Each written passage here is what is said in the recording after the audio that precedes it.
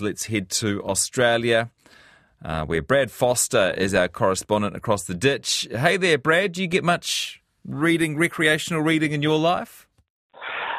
Interesting. I've just finished reading Stephen King's On Writing book, where he talks about... Yeah, isn't that a goodie?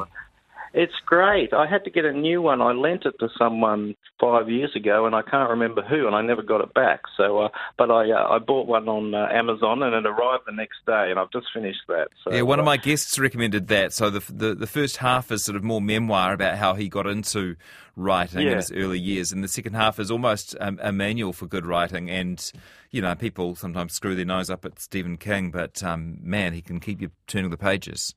He certainly can. Hopefully he will inspire me to do something in that space very soon, Jesse. Yeah, good one.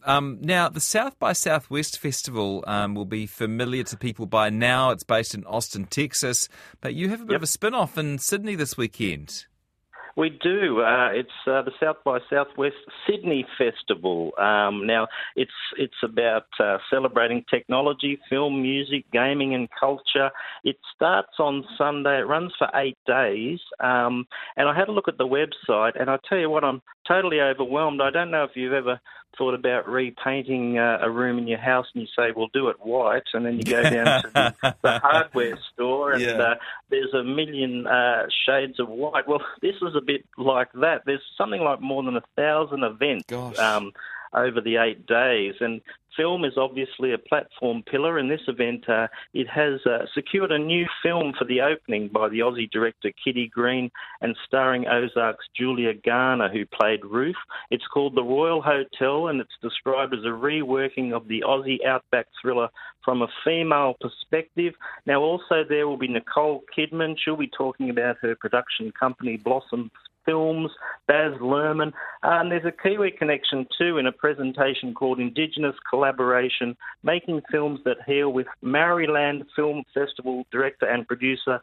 Now, you might have to help me with her pronunciation. I can do this one because they're a famous family, Libby Hakaraia.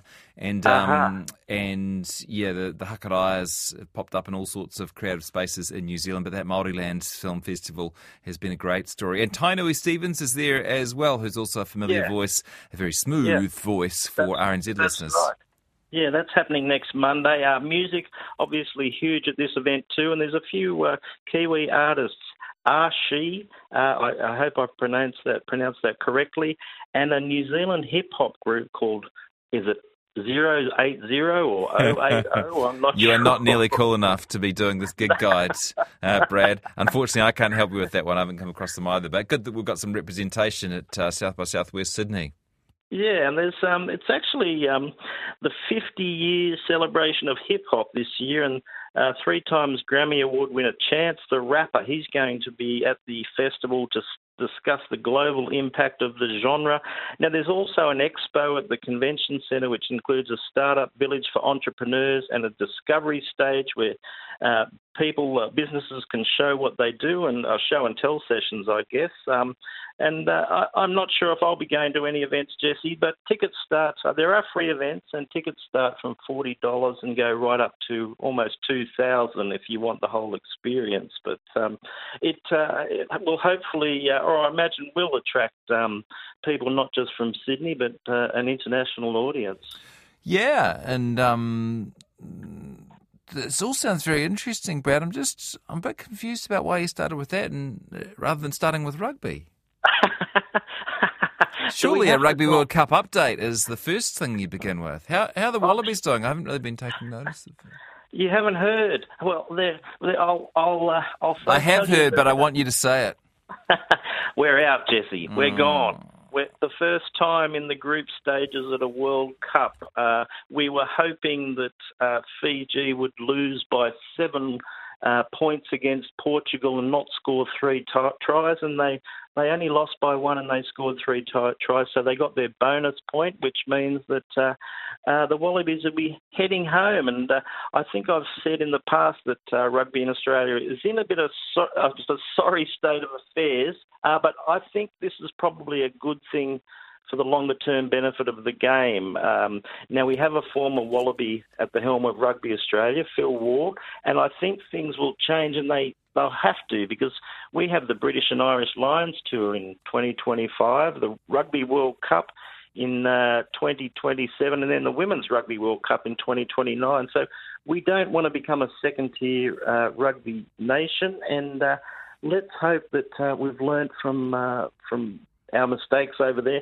And one suggestion, and I think I've mentioned this before, Jesse, that we should change our jersey from the colour yellow. I don't think it scares the opposition as much as a black one. Yeah.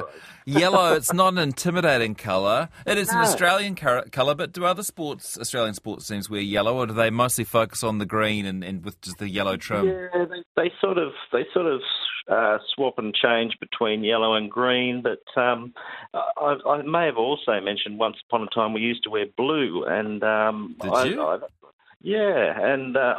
think well, yellow's not working basically, so or something's not working. I'm blaming the jersey. Not the coat. Yeah. I'm just trying to think. Even hey, what about the Brazilian football team? They wear yellow, don't they? They've done pretty well over the years. Well, yeah. It's a different shade of yellow. Maybe it's more blinding. Maybe we should go brighter so that the opposition can't see. But disappointing. But good luck to the All Blacks going forward. I think you might win it, actually.